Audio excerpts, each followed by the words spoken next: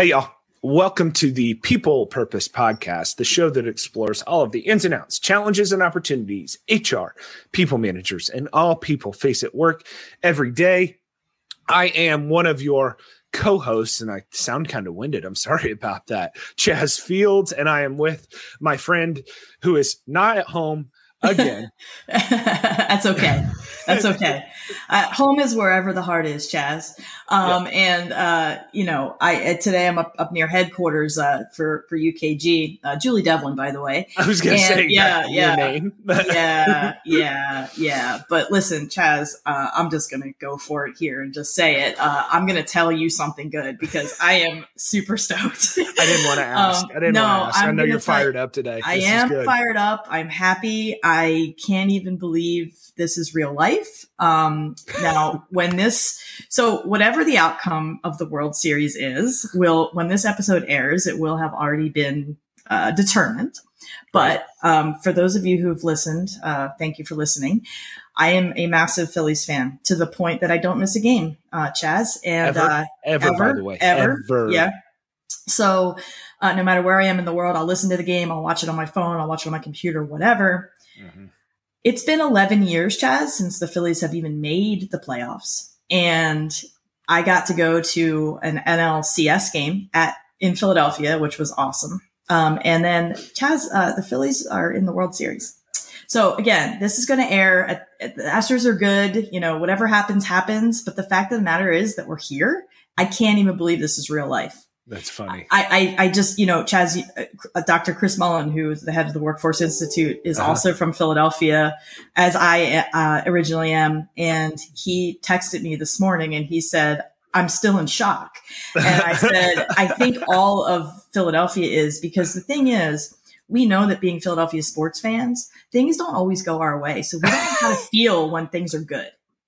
And when things are bad, you're down real bad. Well, okay. When things are bad, you chalk it up to this is our life.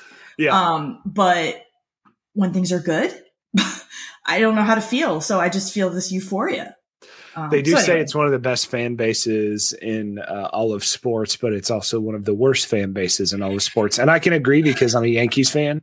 Yeah. So I know that life. Oh no, Chaz, we're going to lose listeners. Ooh. That's okay. I'm kidding. I'm kidding. Well, I'm excited for you, Jules. That's fun. It's been a lot of fun to watch the series, even though the Yankees got swept. Shed a little bit of a tear. Sorry, I'm not going to be surprised if the Phillies get swept because the Astros are a formidable team. Good. They're so good. Yeah. But for my something good, this is kind of weird to say, but I'm feeling better, which is good. I had Rona for the third time. So, but it's not as bad as the first two. So it's more like a cold. I'm doing great. I mean, the headache is relentless to some degree, but you know what? There are worse things in life, and I'm just trying to keep a positive attitude. So if I were to compare it to the first two times, oh man, I'm on cloud nine right now. Like it's great. So but my something goods, I'm on the uptick. I feel much, much better. It was so funny when you called me on Friday last week. You're like, are you sick again? And I was like, yeah again. And you're like, oh, well, quit getting sick. I'm like, I live on an airplane. Like, what do you expect? It's just one of those things. But anyways, hey, so Julie, let's jump in. We're 4 minutes in already. Tell me the business side of the day. All right. So from Qualtrics, 90%, Chaz, of employees are more productive with gamification. And 72 of them report that it inspires them to work harder. And 95% of them actually enjoy gamification. So game playing at work. Interesting. Now, so my first thoughts about this, I'm not shocked, right? Like I'm not shocked. So a lot of people don't know this about me, but the way that I relax, I actually play video games when I have time, and I genuinely enjoy it. And if there's a way to make work competitive or things about work competitive through gamification, I'm all in. Like I don't like to lose. It's very, very hard for me to lose. Now I'm not a sore loser, but I'm like, ooh, we could have done that better. It's like the coach in me, you know, former athlete in me, that I'm like, ooh, I would have done that differently. And I'll sit on it for a while. What are your thoughts? Well, so my thoughts on gamification are this. I'm not a big video game person, but I don't think obviously that needs to be the only type of gamification, right? I mean, it can be simple. But I think about gamification and how keeping score or getting to quote unquote win makes us feel more motivated. And I think that can translate into the workplace. And the example that I was actually telling you earlier, Chaz, that I'll share with the audience. For many, many years, I've ridden the Peloton, and I stopped for a while, but I've recently, picked it back up. And they have a new feature, and I'm not sure how new it is, but it's called Lane Break. And Lane Break, long story longer, is that it keeps score as you go, and you have to almost play a game as you're riding the bike. And that has completely changed my outlook on. It's provided more motivation for me. So I think that translates into the workplace as well, providing that extra little incentive to do well. No, that's really interesting, because at UKG, we do this startup program. I know you're a mentor in the startup program. I'm a mentor for a different company within that startup program. And the startup that I'm working with actually gamifies, training and development, or just random facts, or, just questions, like logic questions. And it's a separate kiosk. And it's really, really interesting, because when I saw the concept and was asked to be a part of that program and mentor these folks, I was just really, really impressed. I was like, I would totally do this. Yeah. I would totally do this. And it just keeps you on your toes, right? It just keeps you on your toes with what's going on in the workplace. And if it is training or development related, or something within your job, just makes it more fun versus just sitting down and clicking through modules. You know what I mean? 100%. And that's really what it's about. What are the things that motivate us? But I think it's a great segue into our topic today, because I think that our topic today can really sort of go alongside gamification. And today we're going to talk about types of surveys at work. And I know that may sound boring, but we're going to try to not make it boring. So I think it's important for us to set the stage when it comes to surveys at work. And what I would challenge you, the listeners, think about the last time you took a survey at work and your sentiments surrounding it. And also think about the outcomes of that survey. After you took it, how did you feel? Did it take too long, et cetera? There are lots of different kinds of surveys at work. And I think it's important for us to recognize them too, because you obviously have your opinion surveys, and those are important to really, figure out what employee sentiment about a certain topic would be. And then your employee engagement surveys, obviously those are the ones that folks all have heard of before. It's the buzzword survey of the last survey. 5 years. Yeah. I mean, satisfaction surveys, surveys surrounding the kind of culture at an organization. But, I think when I think of employment surveys, when I think of surveys that you may take at work, I also think about other things that go beyond the quote unquote traditional. So like stay interviews and exit interviews and surveys surrounding things like open enrollment. Yeah. And organizational development. So what do you think? Yeah. So that's really interesting with those, because there's a volume of survey. Like I have a tolerance for volume of surveys. And that's where, when you posed the question earlier, think about how long they are. For me, it's about volume. And if it's so many surveys that honestly, you just get survey fatigued or burnt out of surveys. And I mean, there's a lot of research and a lot of, blogs and forums and things that talk about surveys, but it's really interesting, because this idea of what a survey is to either engage or disengage your people, right? I mean, if you can prove me otherwise, but the idea. Well, I don't know about disengage. I think a lot of times organizations think that the survey is going to improve engagement. Yeah, maybe when I say disengage, though, maybe it's a topic that is saying, okay, we're doing this one last time to ensure that nobody else cares about it, or, a select few care about it. And then it's time to just get rid of the survey. So it's not necessarily disengaging the people, it's disengaging from the survey, right? Right. Does it make sense? I guess I should clarify on that. And this idea that, there's these other types of surveys, right? Like you think about pulse surveys, which is a formal engagement survey. And that's the idea behind it, is to provide consistent feedback outside of the standard survey period, right? And there's actually pulse surveys are getting a lot of flack, and the reason they're getting a lot of flack is because we've lost intentionality in our one-on-one meetings. We've lost intentionality with our manager meetings. We've lost intentionality or purpose behind what a meeting actually exists. Hashtag go listen to our meetings episode. There's a lot of grievances that are aired, amongst people who have spoken to us about it. But I also think about probably one of my favorite surveys that we do here at UKG is the manager effective survey, the manager experience survey, I think is what we're calling it now. This is a really, really special survey. At UKG, without sounding too much like an ad, everyone deserves a great manager, right? Yep. It was an Aaron Ain initiative, our former CEO. It's a Chris Todd initiative, our current CEO. And the idea behind this survey is, Julie, you and I report to Teresa, okay? And we have a third colleague, Erica. All three of us take this survey to essentially talk about our experience with Teresa, what it is, do we like it, what could change? There's several questions that we go through, a lot of them around communication. And what makes this survey so special is the results actually go to her boss, Dr. Chris Mullen, Executive Director of the Workforce Institute. And if anything about this survey that is liked or disliked, Chris gets to review it all our feedback. And what's, typically people go down the negative path and say, well, blah, blah, blah, blah, blah, I dislike my manager or whatever. Teresa's obviously not that way. We love Teresa. We adore Teresa. She's an amazing manager. In fact, everybody should replicate what she does. But it's really, really important because we get to share all of the positive things too. So when Chris goes through the results from our team and says, okay, Teresa, here's a couple of areas you can improve. Oh, by the way, here's all of the positive feedback that you've received.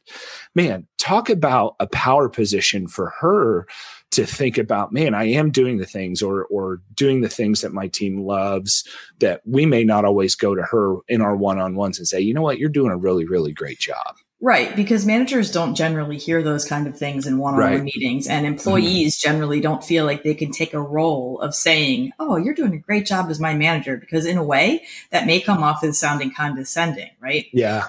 So the manager effectiveness index survey that we do is essentially a survey that when folks get their performance reviews, generally at an organization, sometimes they say, well, when am I able to, review my manager? Right. So this is the way that we get to review managers. So we don't even have to answer that question. But, I think, sort of moving on, Chaz, when we talk about surveys, I think that a lot of times organizations feel that when they put out a survey, it's going to answer all of the questions that they have, right? And especially things when it comes to employee engagement and when it comes to just making sure that the culture is a good one. I think we focus on assuring engagement rather than improving engagement. So the question becomes, if employees take a survey and they say they're not engaged, then what? No, I want you to say that again, right? Because, you said the orgs feel when they put out a survey, it answers all of the questions that they want. And I think that's completely wrong in a lot of sense from the employee's perspective. You know what I mean? And I love that you said we focus on assuring engagement rather than improving engagement. Yeah. So if we're not doing that, what? And the answer is, if you're going to rely on a survey, you better do something about it. Exactly. You better do something about it. So, we've talked about this before, action versus inaction. How many times have we been in the experience where someone would take a survey, not here at UKG, but in former jobs or people we've talked with, we do this survey or you do this survey and all of a sudden nobody says anything. Not even hey, by the way, it's going to take us some time to respond to these issues. Right. And that's what employees are looking for. It's not to say, hey, look, we're going to change everything, flip a switch overnight. It's that, hey, this is going to take us some time to respond. Know that we care about you and communicating that timeline, but holding yourself to it when you create that action plan. And we know what happens, right? We know that if we don't do anything, people are going to say, well, they forgot about us. Well, survey fatigue is going to set in tremendously faster because, hey, they're not going to do anything about it. And eventually you get to the point of surveys not even being responded to. Right. And that leads me to kind of our second point. How do we know if our surveys are effective? Okay, that's a really tough question. So there was a research study done by Leadership IQ, and there's a dissonance between employees and management. And this is probably not shocking to you and I and some of our listeners, but from this survey, 52% of senior managers, by the way, this was over 3,000 people that were surveyed, 52% of senior managers felt it provided an accurate assessment, while 48% of employees did not feel it provided an accurate assessment of the environment. Right. Because a lot of times it depends on the questions that are asked. And then employees might ask, why are they asking this question? They're not going to do anything about it. Or this has nothing to do with me. Right. Exactly. Or my area of work. So I think about what about the employees who hate surveys or don't trust that they're anonymous? Yeah. I think that a lot of times I remember actually when I was a practitioner giving surveys, and I would say, hey, these surveys are anonymous or whatever. And I would get looked at like, yeah, right, it's not going to be anonymous. I'm like, well, no, it is. But I think that, we have to think about why would it be that someone would be afraid to provide the feedback? That's a culture problem. That's the bigger question. Look, I've seen having a software implementation background and looking at different products in a former life, a lot of those survey tools, even though they say they're anonymous, someone somewhere can see the answers because they have to. And I'm not trying to do a fear-based, discussion here, but they have to. So is that individual issuing it or that individual reading it going to be disclosed about the answers? Can they be trusted? And that's what's driving employees' skepticism because so-and-so is friends with so-and-so and they heard from so-and-so that's the answer. Go ahead. It begs the question, though, is for matters of importance where someone would feel afraid to provide feedback, should we be giving a survey or should we be having a one-on-one conversation or departmental wide conversations, et cetera? Because again, the surveys go into a much larger, thing. And I mean, the other thing too, Chaz, and something that I wanted to mention is that a lot of people just don't like taking surveys. Think about, I did challenge the audience, think about the last time you took a workplace survey, but think about the last time you took a survey in general. After we buy stuff, a little thing will pop up and say, oh, hey, will you review it? If it gives me 5 stars, I'll click that button. But then if it asks me for feedback afterwards, heck no, I don't have time to type it in. Right. So this is how consumerism, and we've talked about this before, how consumerism shapes our experience as employees and our expectations as employees. That's right. Because we're used to, getting these pop-up surveys after we purchase something, or, even taking surveys on the internet for certain things, right? We get surveyed out. Yeah, I get notifications from the DOT. Right. Hey, you bought this product so-and-so, however long ago, how would you rate it? That's easier for me to do. Now, I'll share a story that I fly with a particular airline, right? And I love working with this particular airline. Now, I have very few issues with the airline that I fly, but when I do, what's so nice about it is, number one, before I get on the phone with the person, it's, hey, there's a 2-question survey. So they tell me the survey's coming. All right. That's important to me. The second piece is the individual who I speak with is telling me, hey, if you are happy with the service, can you take the 2-question survey? Right. So to some degree, that's biased because if it is poor service, they don't want me taking the survey. But at the same time, I get where they're coming from. Right. And the best part, it's 2 questions. Okay. Right. Did you get the answers you need? And was your problem solved, right? As kind of one question, two questions in one, yes or no. And then the second question is, would you want to speak to this individual again for future endeavors or future issues? Yes, absolutely. And I'm done. Right. And I feel so accomplished because one, they solved my problem, right? And two, because they solved my problem, hey, I would love to pick up, and I get prioritized to those individuals in the future. That to me is something so easy to create an action plan around, and they use it through an automated service. So there's no extra heavy lift for that organization. Yeah, it's interesting. I'm thinking back to times where I've gotten my car serviced, and I get my car serviced at a particular dealership, and this dealership relies 100% on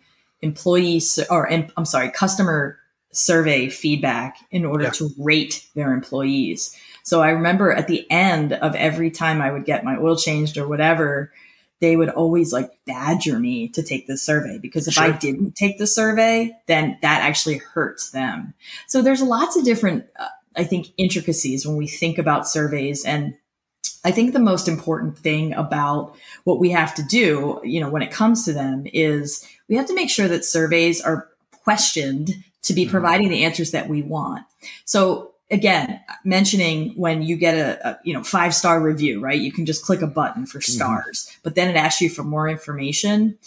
Are employees really going to give you that more information? Or should you structure the questions on the surveys that you ask to already provide the answers that you're looking for? So let me say it differently. What I'm hearing you say is you can't expect to give employees all of the answers you want as the survey issuer. That's what you're saying. So I'm saying, as a survey issuer, I'm giving a survey for a reason, and I'm looking for feedback on for a particular thing. Yep. I can't give yes and no answer. I can't have yes and no answers, or I can, but I have to structure my questions, my survey questions, to be specific enough to where a yes or no answer is going to suffice to provide me the information that I'm looking for. Yeah. Because again, we can't rely on our employees to type things in. That's a good point. I think about, when, and you probably remember this too, when we were doing our masters, you had to do some research within that. And what I semi-remember was the 80-20 rule. Can you find 80% of commonality in the responses, whatever your test space is, and then the 20%. So I think about the practitioners or managers that are listening to this. It's based on what you just described, can get very nuanced, right? If you don't do the specific question that can be yes or no. And then if you go the broader route with the feedback, what's 80% of your people saying? What is it? What is the commonality that 80% of your people are saying? So then you can drive that organizational change, or even a small change. Does that make sense? It does. But I also think that even if you have 80% of your people saying one thing and 20% of them saying another thing, we can't dismiss that 20%. Yeah. I'm not saying that at all. I just think if the broader issue, right? Of course, we absolutely need to address all of the issues. But if 80 people are saying, hey, this is awful, right? Shouldn't we try and tap in there, depending on timing and funding and all of that? That's where I'm coming from. I agree with you that I don't care if it's 5%. It's 5% of people that we should try and accommodate or change their environment for the better of the organization and them. Yeah. I think there's also with surveys, there's a culture around it. Do you want to talk about that? Like survey culture, if you will? Yeah, well, the culture of fear, which I talked about before. But I think this culture that I also wanted to point out is, when are you timing wise giving these surveys? That's a good one. It's important to know that you can't, or you shouldn't be reactive in providing a survey. So often organizations have this culture of problem, survey, nothing done, right? Like, you're going to give a survey because you have identified that there's a problem. What if we took a different approach, and that approach was, let's provide surveys before there's a problem? It's the whole mentality of what I think that HR needs to be taking a futuristic viewpoint. We need to look at the present. We need to learn from the past, but we need to really turn our eyes towards the future. And I think surveys are very much a part of that. Yeah, surveys aren't the last step. They're kind of the first step, or they should be the first step. And if you take that beyond, so like for me, I know anytime I'm issued a survey, if I'm not in a good headspace, I won't respond. But how many people who are in a negative headspace or a bad headspace, even though they may love their job or they may love the things that they're doing, you caught them on a bad day. Exactly. And you can't predict a lot of that. However, for people like me, I'll be the first to tell you, I would much rather have a dialogue or a conversation than type something up in a survey.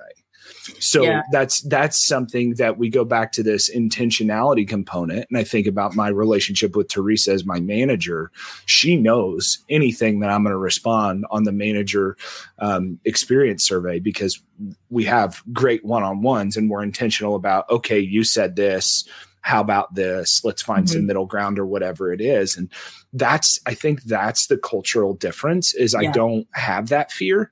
I don't worry about surveys coming out and thinking, oh no, somebody's going to read this and think, oh, I'm going to retaliate against Chaz, whatever it is. The point in all of that is the relationship that I've developed with my manager proactively on both sides. We are both very, very proactive in that. Right. Yeah. So, and that's important. The relationship has to be there before you can expect to have useful feedback from something like a survey. You should write a book on that. That's a good quote. That's a really, really good quote. On that note, that's what I found my purpose in. If that's such a good quote, that's what I found my purpose in. Okay. We have to have in-person relationships before we can expect our employees or anybody really to provide us good feedback based upon a survey. Because surveys are very cold, right? Yeah. They're not. There's not that empathy. Surveys cannot be empathetic. Maybe that's the next chapter in our book. Maybe that's the next chapter in our book. I don't know. So for me, the thing I found is like, we're in this fast-paced society, right? And we're conditioned as such. I think you need to understand and configure surveys to recognize that. Yeah. Don't get me wrong. If it takes me longer than 5 questions or 5 minutes to respond, you're probably not going to get the best result for you. And I recognize that. And it's nothing that the company is doing wrong. I'm just saying, know your people in these instances. So when you get feedback, it's quality, and then do something about it. Yeah, absolutely. just do something about it. So close this out. Absolutely. Yeah, let's close this out here. A few reminders before we leave. Don't forget to like and subscribe and use the hashtag #PeoplePurposePod on social media sites like Twitter and LinkedIn. Also be sure to check out the latest blogs and research from the Workforce Institute at UKG by visiting workforceinstitute.org. And as always, thank you so much for listening. Thanks for listening, y'all. Cheers. Bye.